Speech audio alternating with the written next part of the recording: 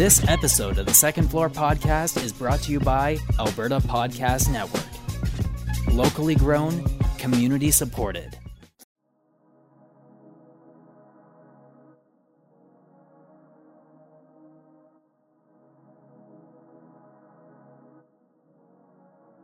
This episode of the Second Floor Podcast is brought to you by the Edmonton Community Foundation. The foundation acts as a bridge between donors and charities to create a strong, vibrant community for generations to come. You can start an endowment fund with yourself or with a group. Once it reaches $10,000, it can start distributing funds. Vital Signs is an annual checkup conducted by Edmonton Community Foundation in partnership with Edmonton Social Planning Council to measure how the community is doing. This year's focus is on making ends meet in Edmonton. Learn more at ecfoundation.org.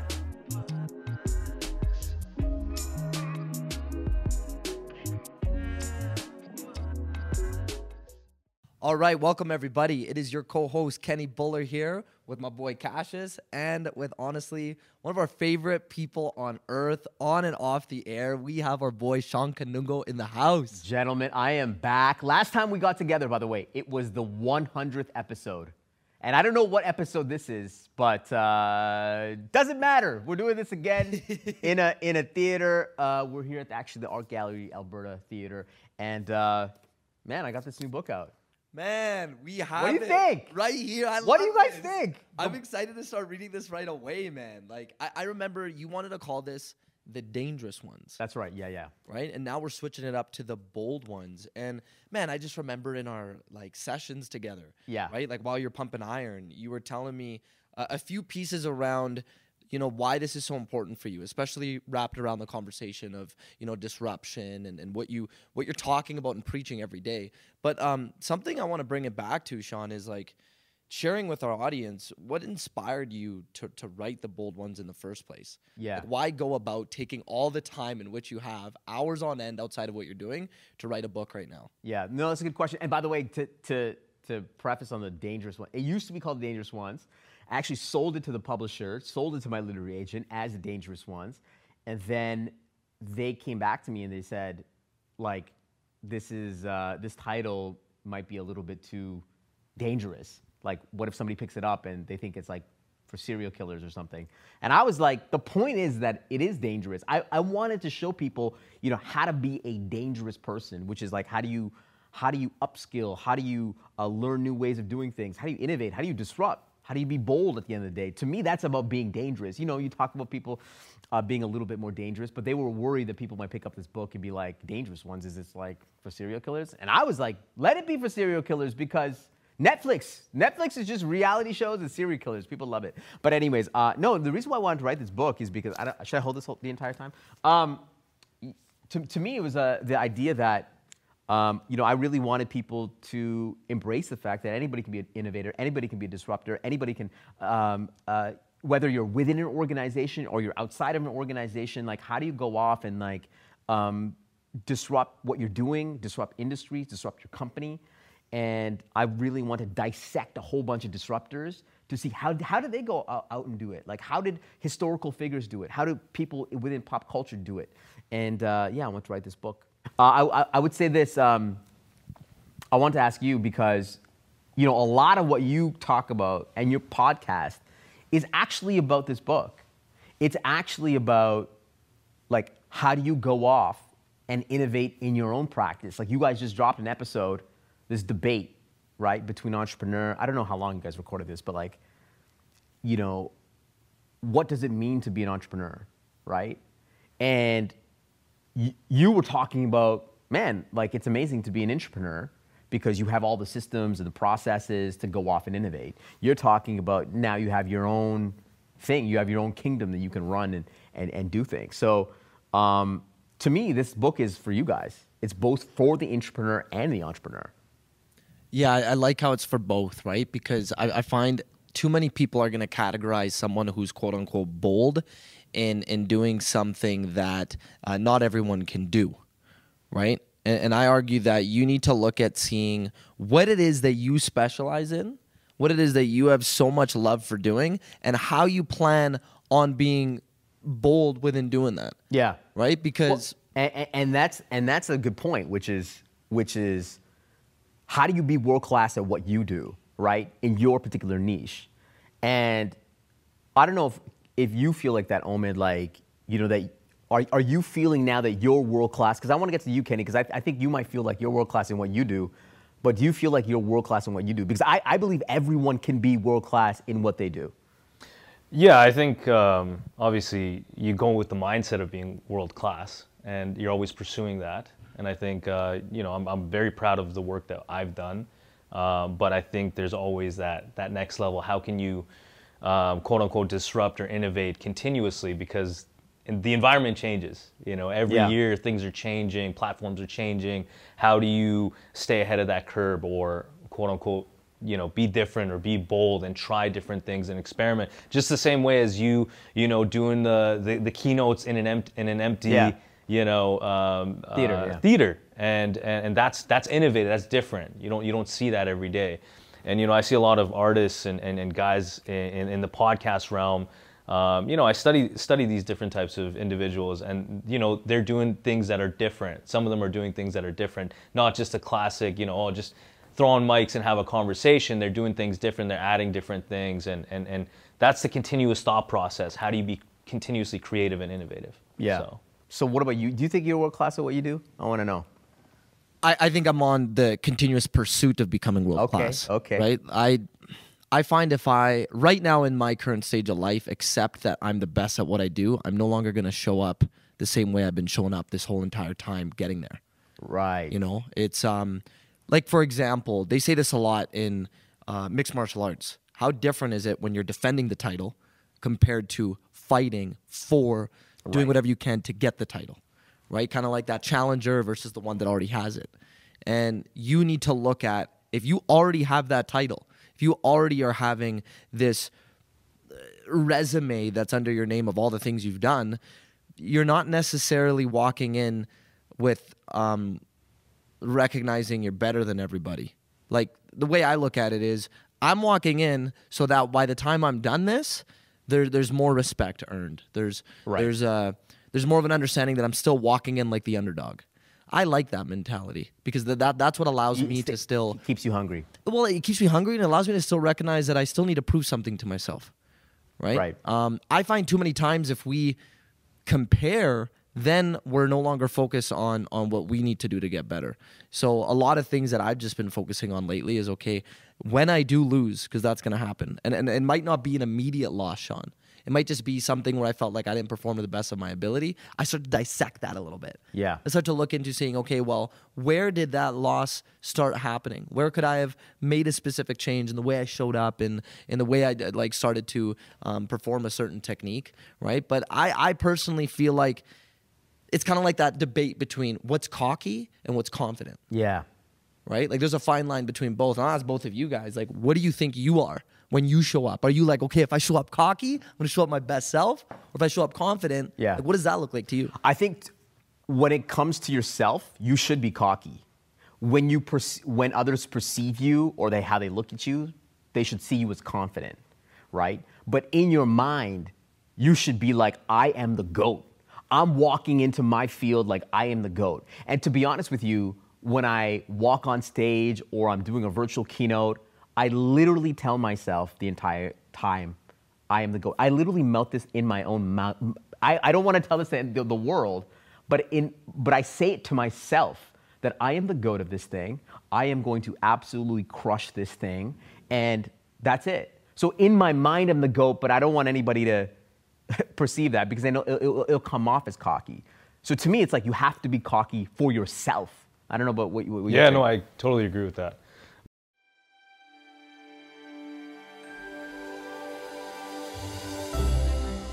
Great stories are timeless. To be a great storyteller, one must bridge the gap between an alluring narrative and the audience, to pull at the heartstrings and to shape the imagination. At Q Films Media, we're more than just a media production agency. We are a powerhouse of creative individuals, content creators, who specialize in telling great stories. Stories that are intimate and kept closest to the heart. Stories that are powerful and inspiring, that spark boldness and action. We are Q Films Media. We're here to tell your story. We are always unseen. And by being indispensable, do you mean by someone who is like capable of being able to consistently provide value? Like you're almost like you're sold, you're quote unquote sold out wherever you go. Like I'm curious to know more about what you mean by indispensable other than being bold. Yeah, so to me, indispensable means within an organization that they cannot, they almost can't, you've delivered so much value, you're the MVP of your organization that you become indispensable. The fact that you provide extraordinarily more value, disproportionately more value than for the organization. So it's like you become indispensable. You know, at the end of the day, within any organization, most people can become dispensable. You can get somebody off the street, they might be able to do your work at 80, 90%, maybe even 100 or even better.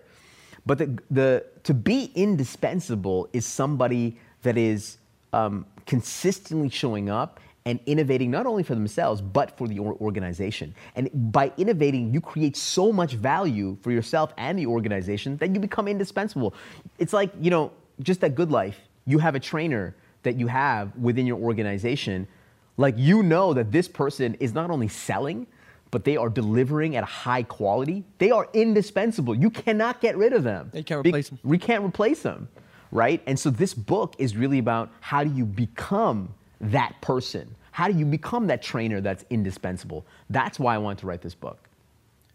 Man, this is starting to get me to realize who needs to read this book. Yeah, who's the person? I'm gonna guess, but I want you to be like real with us and let us know, like, if there's anyone at any stage in life where they're at, they should be in this one. And the way where my head's turning is individuals who just don't know where to start. And I find who better than someone like yourself who wrote a book where there's people's actual stories. There's people's lives that are in here that you've documented and shared how they reached that point. Yeah. Right? Because that's what's so powerful about even what you and me do, Omen, with Second Floor is that was our whole point. Was it's like, listen, like, whatever you're all going through, whatever it is that you want to achieve, there's other people that have been in your shoes before. And I find a lot of times what we do is we start to, like, whatever it is that we're struggling with, we let that define how we need to show up in every aspect of our life. And that's why I feel like young adults, those that are going into the workplace, that are about to experience what a 40-hour 100%. work week feels like, from what I'm experiencing is when they experience it for the first time, they let a lot of their struggles mentally or a lot of their quote-unquote weaknesses overshadow what they need to do to get the job done. And then they give up. Yeah. So they immediately let their weaknesses define how it is they do their job, when in reality, in my opinion, that's just something that you could habitually change. You could just start breaking down, okay, I just need to change the way my habits are to ultimately show up for my minimum requirement of getting my job done. But, like, I don't know what you guys think about this, but, like, for anyone jumping into the workforce who struggles to put all that time in, it's like, hey, read something like this and understand that, like, maybe you're being a little bit too hard on yourself. Well, another thing too is I want to add to that is that, you know, when you come out of school, I mean, this was for me, is I want to make a bold impact in whatever organization that I'm in, whatever job that I'm in. But when you're in it, when you get that first job out of school, they're not giving you that role of where you can really dig your fingers and feet in. And so you're going in with all this enthusiasm, you want to make money, you want to make an impact, you're excited about your role, and then all of a sudden, you know, you're put into this role where you don't feel the impact. You kind of feel like you're just kind of doing the tedious, mundane work. So then 6, 12, 24 months in, you start questioning, why am I in this role? Why am I doing this for this company? Maybe I should look somewhere else, right? Where you want to be bold, you want to express your ideas. And I know a lot of examples where, you know, an individual who's in a decent position, is making good money, talks to their heads, their managers, their bosses, and they say, you know, I think we can do X, Y, Z better. This system is working, but it could be better. And the old heads are like, no, this is the system. It's working. Totally. This is how it's working. You're describing Just every do organization. Exactly. Just do what you're told, please. Yes. And so now you want to be bold. You want to make an impact. You think you can do it better, Yeah. and they just don't. They don't see it that way. And so there's also that balance internally as a person who wants to make an impact but can't within that system. Yeah, no, I absolutely, and I love those. That's exactly who I wrote the book for. In fact, I don't want anybody to read this book that doesn't want to be bold. In fact, if you go to Chapters today and you see this book and you don't want to innovate your life, if you don't want to be bold, don't pick up this book. This book is not for you. This book is for the people that are willing to be a little bit more dangerous at work, that want to create a better future for themselves, for their family, for their organization, and that's who I wrote the book for. So yeah, absolutely. If you were bold enough, Shawn, to restructure a large corporate organization, and us talking about this, where there's a clear divide, there's a clear miscommunication happening in a lot of corporate companies. Yeah. Where it's like telephone, right? It's like, here's what we want to do, and it's out of good faith, and it's coming from upstairs by all the corporate execs. And then now when we bring it down the chain, it's just getting a little bit more muddied. And then now on the bottom line, let's just hope that it got delivered in that same passionate way in which we want things to be executed. Is this still the right way of going about things? Or if you could sit down with like every like CEO of every major corporate entity and be like, guys, we need to be bold. We need to change some things up. Yeah. What would be like a tangible change you would make to corporate companies where this is clearly, with what we're all talking about, a problem? Yeah. No, I would say that it comes down to allowing people the permission to go off and try something new, right? Whether you're on the ground floor, wherever you are within the chain, within the organization, it's like, how do you empower somebody and give them the room, the flexibility, and then build that into their compensation or performance management to say, how can you go off and take a small chance, right? And so that to me is like the best way of fueling this idea of innovation within an organization. So you have to give people like a little bit of license to try things, yeah. So glad you said that. And I'm actually gonna give you an example. Okay. So one of my trainers, this guy, Scott Collins. If you're looking for a trainer, go to Scott Collins. Shout out Scott Collins. Okay. He's a beauty man. Like, picture my energy times 1,000. Like, Yeah. he's like bounces off the walls with how excited he gets, right? So he comes into my office one day, and mind you, if I was following policy, yes, I'm calling myself out right now, he most likely would not be allowed to do this. Yeah. But he goes, Kenny, I want to change some things up. You know, with like networking with members and getting in touch with them, I'm just doing the same thing, going around the gym, trying to say hi to people. It's not working. I was like, okay, Scott, what do you want to do? He's like, okay, I'm going to ask for your permission. Can I go to the washroom? And can I just open up the ironing, like the table? And can I just ask people if I can iron their shirts? Yeah. Like just, you know, before they go to work, just do it in the morning. I notice a lot of people, suit and tie, you know, they're going to get their workout in and then they're going to work. And he says, I just want to iron their shirts if they'll allow me. And then I could just kind of ask them about their goals and see if they want to do a consultation. So in my head, I'm thinking, that's pretty innovative, bold idea. I've never had someone approach me and ask that. And my other side of my brain went, oh, he could get in a lot of shit for this. Yeah. Right? Like, you know, you've got invasive, a little bit privacy. Like, people don't want to be bothered in the washroom. So what do you think I did? I don't know. I said, you know what, Scott? If you can do it and you have enough confidence and you do it respectfully, fuck yeah, man, let's do this. Nice. So he does it, and it actually goes really well. He's booking consults, he's meeting people, but then obviously when you're going to do something bold, you're shaking, you're stirring the pot a little bit. Yeah. And all it took was one person to complain. And then they said, I don't like how like there's someone in there while I'm trying to change, and they're asking people to book. Like, come on, that's a washroom, it's a private spot. Right. But what I really appreciate. So did he stop? He had to stop it, of course, okay. right? But what I appreciate about that story is here's somebody who's actually bold enough to be like, okay, here's a traditional way about going about things. I'm bored of it now. I have an idea, and can I try it? And I found that was my moment in a position of leadership to allow someone to do something that they are now even more excited to do because it's based off an idea that they personally had. Yeah. But here's another thing too, is you allowing him to take that idea now will not stop him from bringing up more ideas. You know what I mean? So I think Very valid. I think if the moment you crush that idea, that person now is not willing to go to their boss or their manager or their leader and say, hey, I think we should try this idea. We should try that. The moment you crush that idea, they're done. They're checked out because they're like, oh, you know what? My ideas are not valid.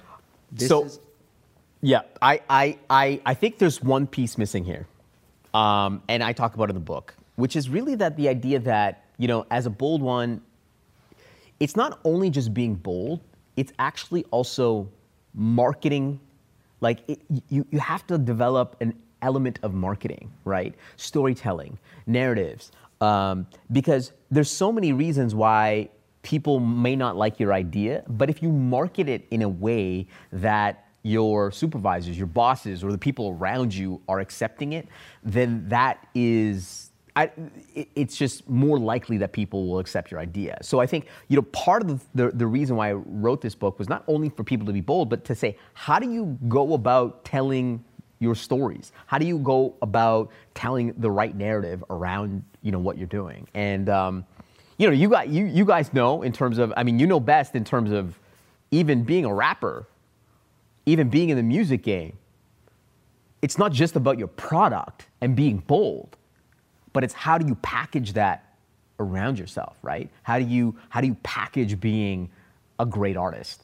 And I think that's such a big piece that everyone misses. And I was going to ask you, because I've been actually talking to a lot of my friends about this, which is, as being in Edmonton, can you make it as a musician in Edmonton and be on the global stage? Is that even possible? Yeah, I think so. I think obviously now with with social media, I think you can do anything. The opportunity is there. I think now more so than ever, it's just a matter of being creative enough, bold enough to do something different to get that attention to you. Because everybody's posting their music, everybody's posting their creative works, but how do you market it in a way where it catches people's attention? How do you garner that attention? And maybe it's a slight tweak, maybe it's a little secret, maybe it's that little, the change in scenery, maybe it's odd, it's different, it's controversial, it's whatever that is.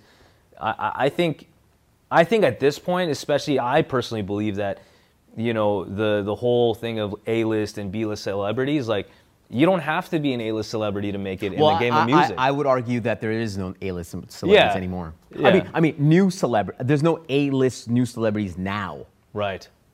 The that were created over the last number of years. Like the A celebrities, for example, in music are what? Taylor Swift, Drake, Beyonce. But like, is Jack Harlow, Dua Lipa, Billie Eilish, like the people that sort of made it now, are they A-list? Like, does your mom know who Dua Lipa is? Exactly. So I just feel like today you have to. It's not about the millions or billions of followers. I think that era is over. I think you can only gain followers and fans within a small group, right? Within your 1,000 people or within 1 million people, but they are your fans. Like, they are your hardcore fans. Your tribe. Right? I think that is the new game now. Yeah, it is. And there's a lot of independent artists. There's a lot of independent artists out there right now that are doing their thing. They're not even in the mainstream. They're making a lot of money. They're going on tour. They got their own little teams. That's great.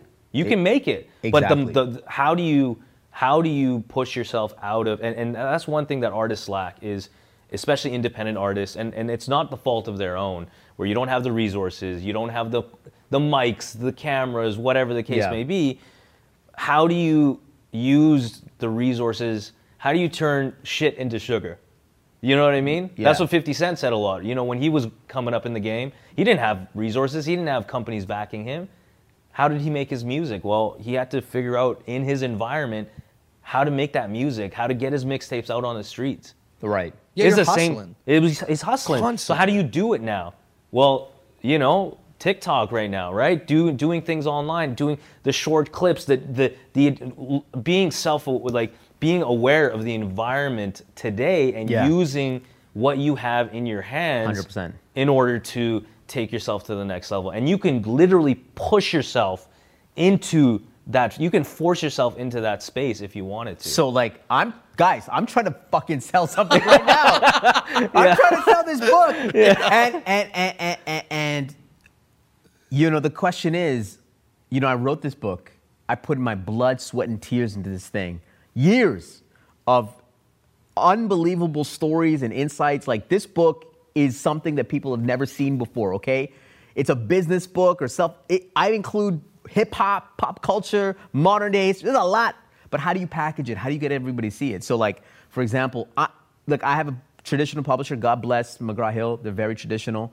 But I'm trying to be bold. I'm trying to not only tell stories in a different way through this, but I'm trying to package it in a different way. So like, one of the things that I'm doing is like, I've got like hundreds of TikTok creators, so that when this launches, they're going to be creating content around this and like, you know, putting out, like, nobody has ever kind of done that. I'm taking like the Andrew Tate model of selling a book.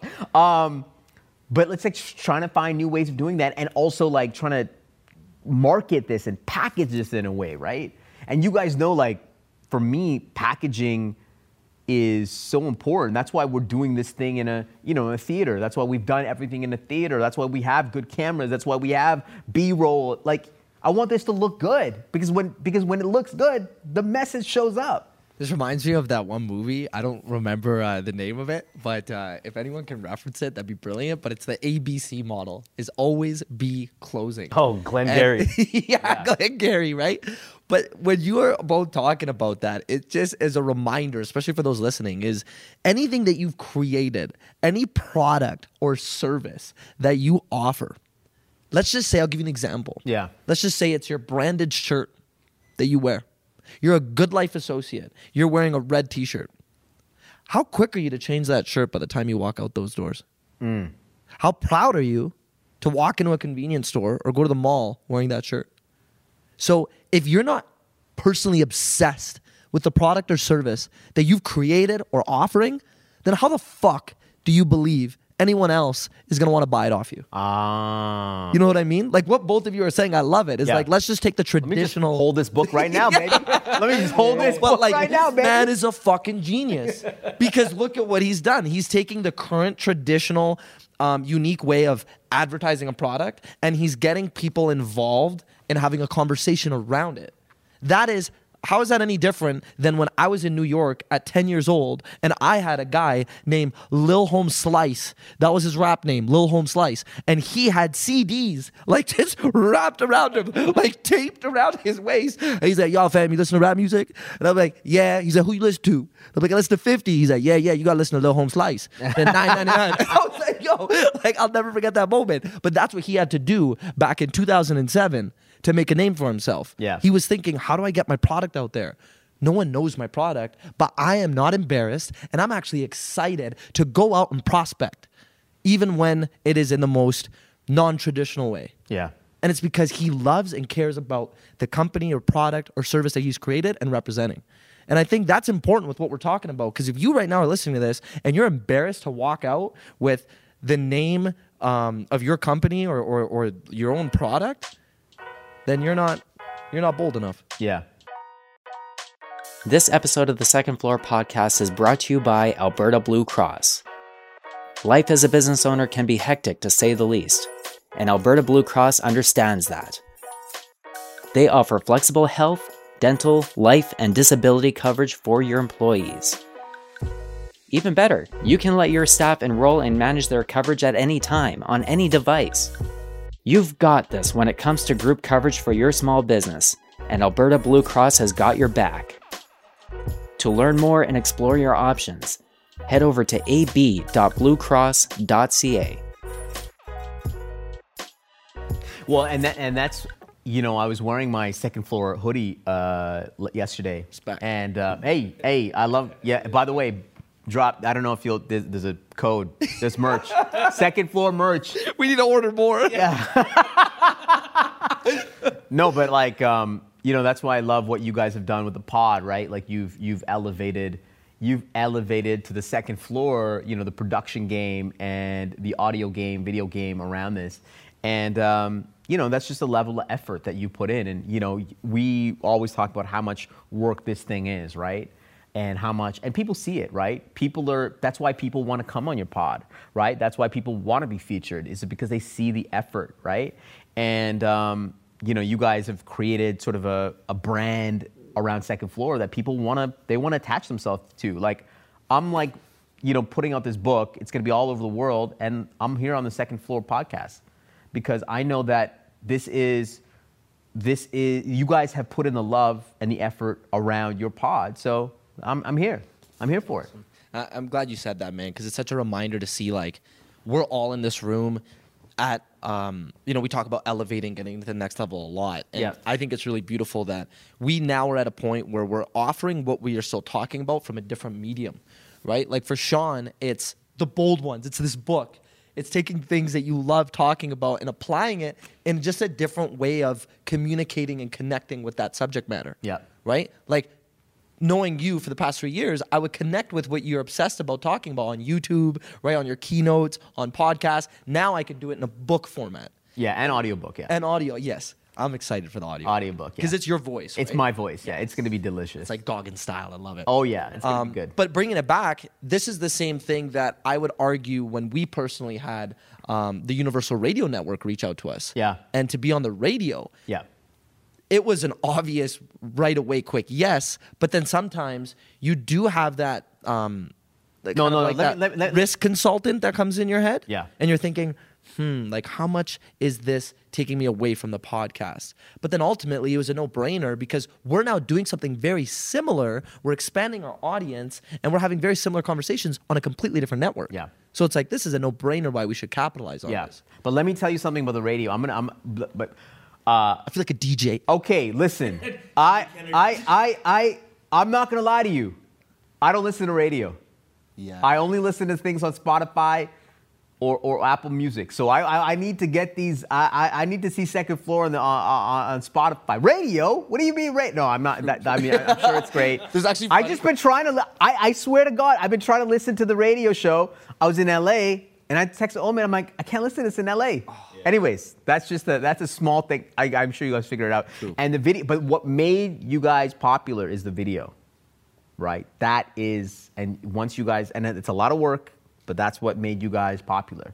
And once you keep doubling down on that, it's gonna explode. I mean, I'm just saying, listen, and you're having guests on, and I keep on telling you, Omid, and now we're getting really deep in the pod because I keep on telling you guys, no one cares about me. They care about you, and you guys are so good on the pod.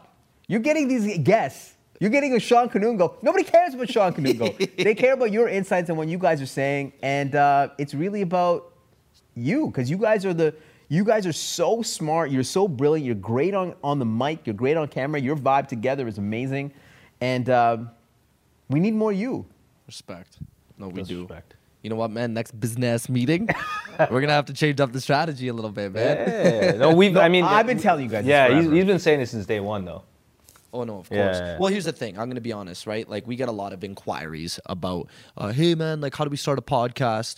You know, what do we do to create one? This and that. I'm gonna be honest with you. Like I hope this kind of brings it back to what I truly meant about you're always aspiring to chase that GOAT status. Is I hope. I always feel that way. I'll still believe that to this day, no matter where I'm at in life. But yes, you do make a point. I'm at a point now where, yes, we know enough. We have enough experience where it can be more Cassius and Kenny. Yep. But in the beginning, I felt so much that I need to get the hang of having a conversation on air with someone comfortably. I love it. And make another person feel special while I'm trying to get the hang of this process. Yep. Right? And I need to see how someone who I believe is where they are at the top of their industry and see how they are communicating. See how their like mannerisms. I'm big into that. A lot of people, like when they're trying to figure out why I do the pre-interview, outside of me just trying to figure out what you want to talk about, I'm seeing how you're behaving. I'm seeing when you're pausing. I'm seeing how you're talking. Yeah. And how you're carrying yourself. I like what you're saying, because I think what you guys did over the last number of years is that you almost didn't know what the hell you were doing, right? Yeah. And so now you've put in the reps to understand what works, and you need to go through this period of like, you know, just going through the grind, going through the years of people just maybe even wondering what the fuck are people doing or what are you guys doing, and then you know, then it goes off like a rocket ship. I talk about this idea of you know, the 4 words that have crushed an entire generation, which is what will people say, right? And when you start something new, you start a podcast, you start rapping, you start, you know, doing personal fitness, things that your parents probably were like, what are you guys doing? These 4 words have crushed an entire generation. And then when you're in the mud, it's actually lonely. It's scary. It's uncomfortable. I'm doing something that most people are not doing. And you're doing it for years. And then people are like, what the hell are you doing? But then when the rocket ship starts to go, they're like, oh, then they're like, oh, I knew that person. I knew him. I was there the whole time. Like, no, you weren't. You were talking shit when I was in the mud. Man, I'm so glad you said that, because you're going to miss 100% of the shots you don't take. Yeah. And how many people, I've been guilty of this, decide to not say something or do something until it, in your head, is perfect. And so many people, they strive to be perfect. I'm a big believer, and you're never going to be perfect. Accept that. But strive to do your best to get as close to perfect as possible. But you know? But going back, did the people around you when you started doing whatever you're doing? Okay, let's say around, whether it was the pod or video or music, did people come up to be like, yo, can you just get a regular job? Like, you just be an accountant? I remember people were unfriending me off Facebook, because this was back in the day. Oh my God. People were unfriending me off Facebook. They're like, yo, you're that, stick to your lane, bro. You're not a rapper. You're not this media guy. Don't stop posting this stuff. I remember specifically. I wish I would have screenshotted the messages to have it to this day. Because that back then, it was Omid, the undergrad student, just science, you know, typical brown guy. Yep. Right? But when you start implementing, doing videos and sticking a camera in people's faces and doing pranks, and I did everything in the book. When YouTube started, I have the old prank videos. I have I have them all. I did vlogs. I did everything. Oh, wow. I experimented. Like what you're talking about like just trying shit. That's what I was doing. Yeah, yeah. And then I was like, wait, because the pranks were popping off, because the vlogs were popping off, I wanted to try those things. But then I was like, what do I always go back to? It's always the music. I always go back into the studio.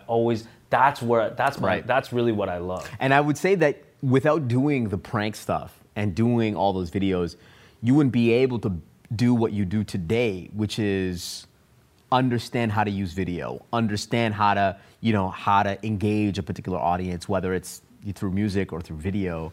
Like, you had to go what I call like a wasteful journey. Like, you have to go through these years of wastefulness, exploring, playing, experimenting, which many people would think is a waste, but then you put it all together and then you exploit it. So you know what that is? That's what I call the white belt mentality, right? The white belt mentality. Yeah, okay, I want you to understand this. In jiu-jitsu specifically, once someone gets blue belt, which is the next belt after white, there's a lot of people that stop. Yeah. They quit jiu-jitsu because as a white belt, your whole entire experience throughout getting to that point is everything you both said.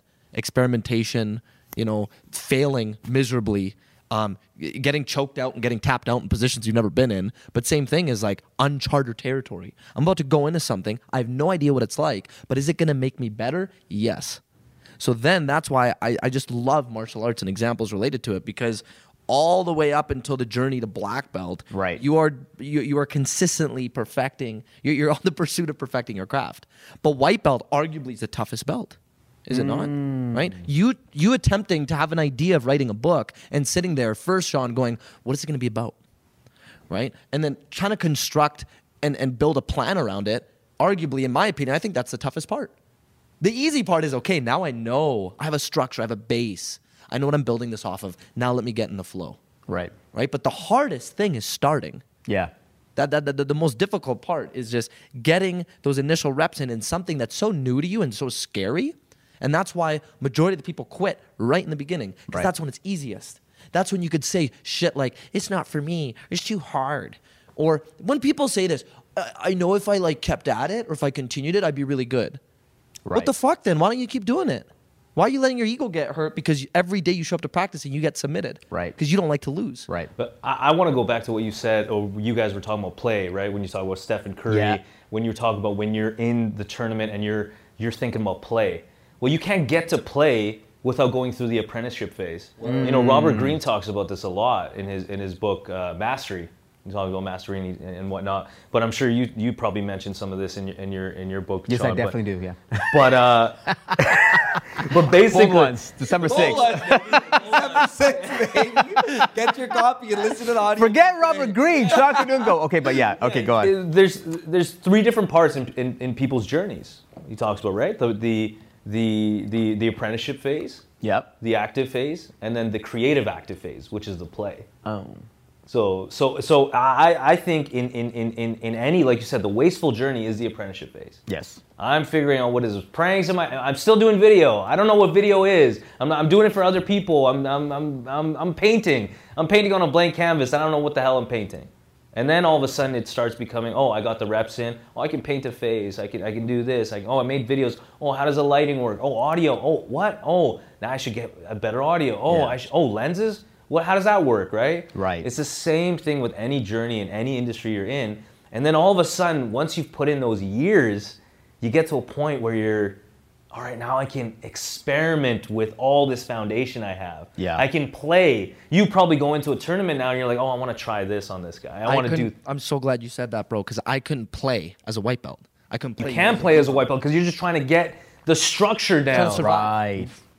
Right. I'm so glad you said that, man, because like now when you flip the script and you look at a leader who needs to respectfully understand that your brand new employee is in their apprenticeship phase, I'm guilty of this. I was guilty of this tremendously. Do not overwhelm your apprentice. Right. Show them the menu, train them on everything that they're going to eventually master over the years. But then once training's done, step one, let's teach you all the buttons on a camera. Right? Step one, let's just teach you how to train someone how to do a squat. Let's just say in the personal training industry. But I have been guilty of overwhelming my apprentices with, okay, now that you know a little bit of everything, now go do a little bit of everything as best you can. That's stressful. Totally. Right? It's like, let's just take one component of the thousands of things you're going to learn. Let's get really good at that. Okay, awesome. Next step. Let's now get good at sales. Because now that you got in front of people and you know how to train them for a certain duration of time, let's learn how you could allow this person to understand the need of being with you for a whole year. But first, let's have you train someone for 2 weeks. Let's have you know what that's like. Because how can I expect you to like convince someone to be with you for 1 year of training if you don't know how to train them for the first 2 weeks?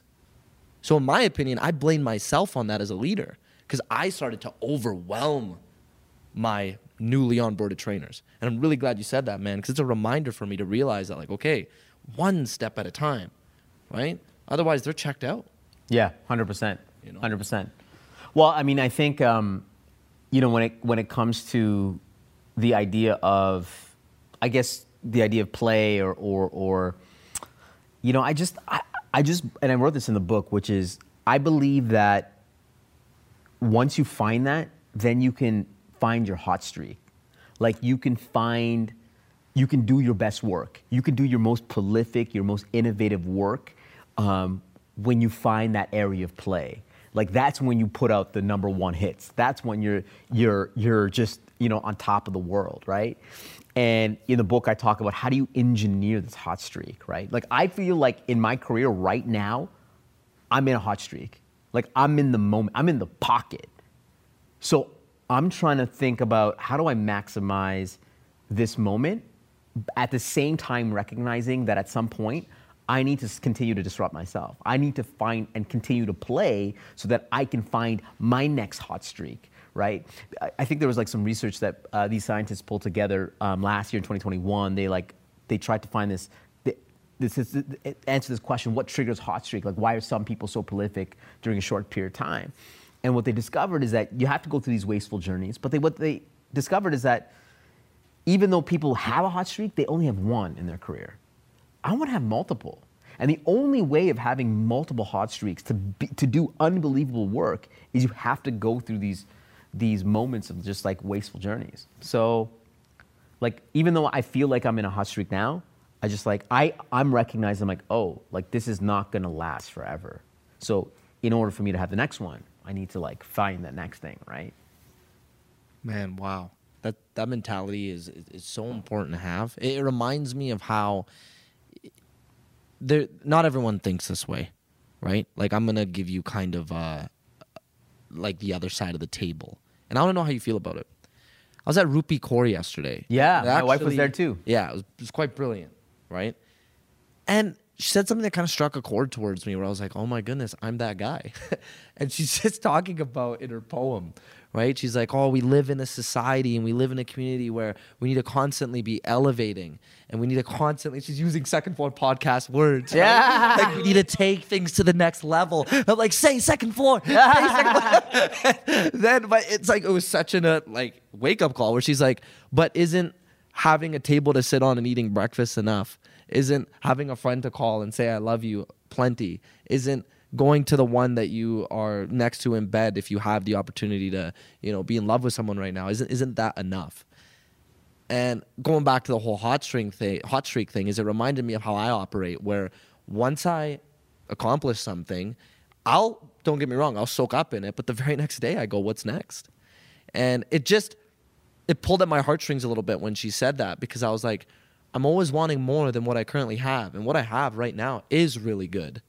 And sometimes I do need to create that balance of recognizing that if I keep going in that mentality of trying to capitalize on the next hot streak, how much is it pulling me away from who is currently in my life? And I don't know what you think about that, right?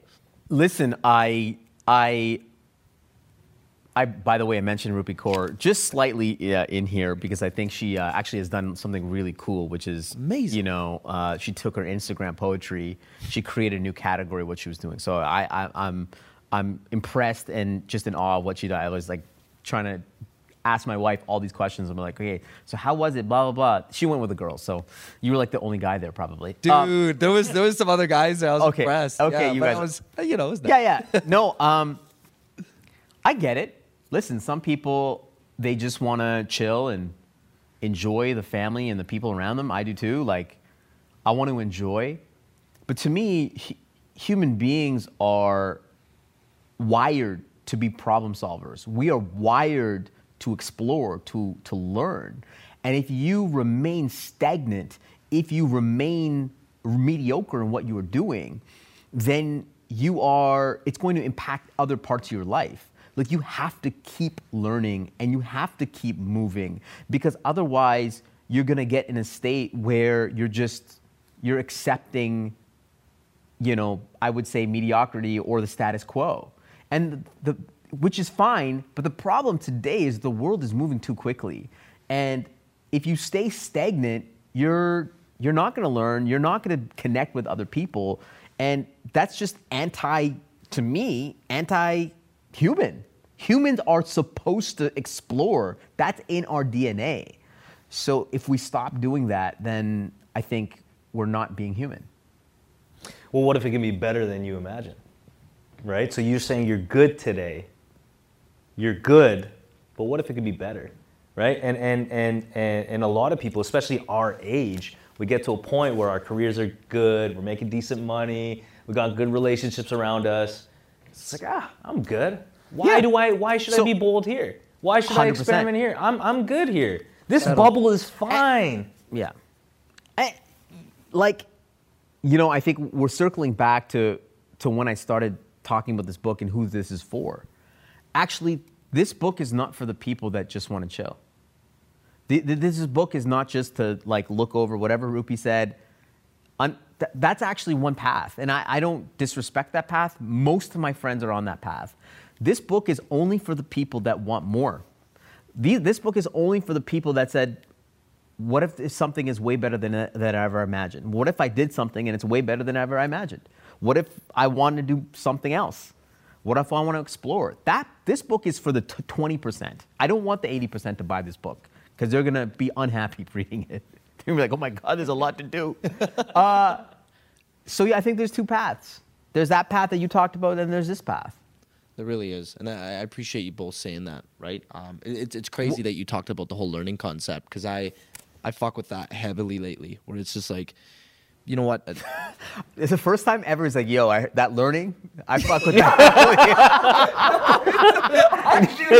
I know it's so simple, but it's like, man, like an unfulfilled life, is that a life worth living? Right? And a fulfilled life is if you are constantly expanding your comfort zone and you're actually learning something, but you're applying it. So I'll tell you what we're all guilty of, right? We are guilty of absorbing ourselves with so much content. Like Shawn said, the world's moving fast. We can have upwards of, we can fill our whole day with filling ourselves up with content. Yeah. But now, if I decide the next day and future onwards to not do anything with that information, to not sit down with my friends, let them know what I saw, share with them my personal opinions around it, then what am I doing? Wasting my time absorbing all this content. Yeah. I'm just letting time pass. Yeah, I think content without execution is entertainment. You have to apply it. You have to fucking take your content and you got to write a book about all the content that you're seeing. And that's you know what I mean? So December 6th. Which is actually December 6th, which is actually just creating more content. No, I'm actually hoping that when somebody reads this book, by the way, this is actually a great luxury piece too. You don't need to read this book actually. You can just have it in your house. just have it there. Just be like, yo, what's that? So next time you have your coffee, don't forget bold ones. So this Christmas, buy bold ones and get 20% off coffee beans free at your local Starbucks. Yeah. No, but what I was saying was that I can't remember what you were saying. No, I just feel like it's going back to the whole learning concept and applying it. Right? Yeah. So yeah, you're right. To me, like, really the reason why you write a book is not for people to read it, is for you to do something with it. And if one person, to me, success is one person reads this book. I sell 1 million copies of this, and one person reaches out to me and be like, yo, I read your book, and now I'm the senior manager of my Walmart. I'm happy. Because that one person actually went off and executed and did something different. And to me, that's a success. Can I flip it open and read the first sentence I see? Please. I love doing this with books. Step 1. Whoa. Declare independence. So I'm going to read one paragraph. Sure, please. All right? We're going to do a little sneak peek. Yeah. Do it dramatically, please. So, how do we take advantage of this era of one? We've got to be known for something. Separate of our careers and our employers. In a phrase, we must declare independence.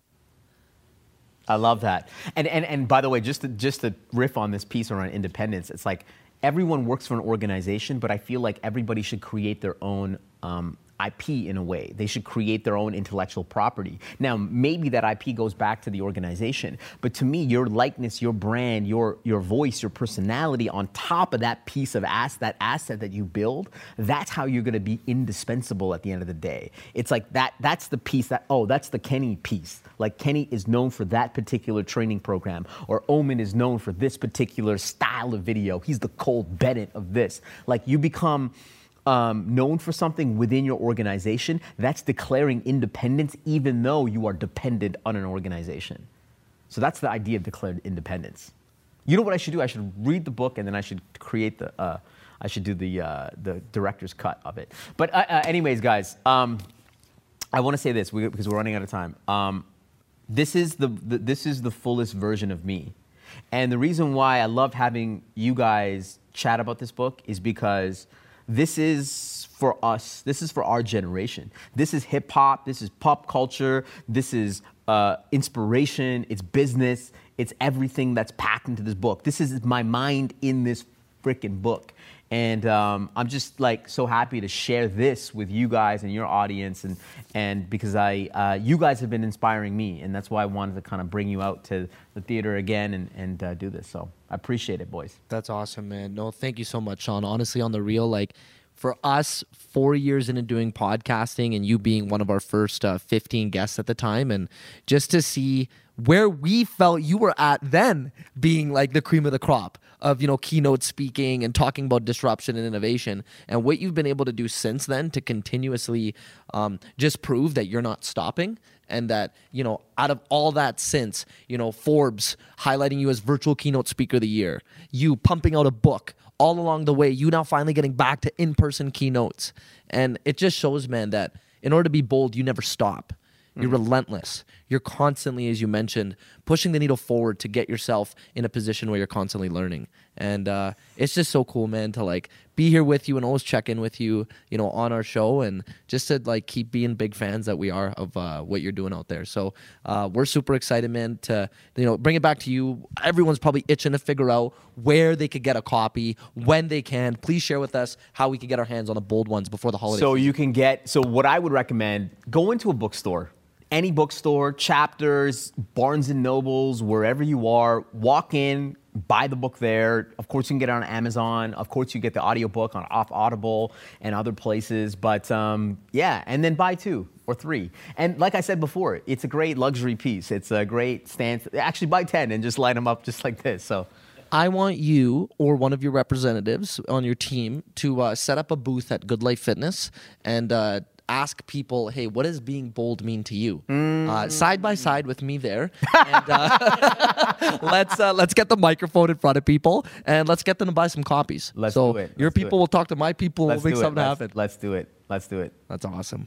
Well, gentlemen, you know what? That is final ending notes here. I'd like to just bring it over to Cassius. Anything you'd like to say, my friend? No, I'm good, man. That's a wrap. Let's go to the second floor. Woo! All right. Thank you, boys. That's awesome, man. Thank you. That was awesome. I love that. That was good.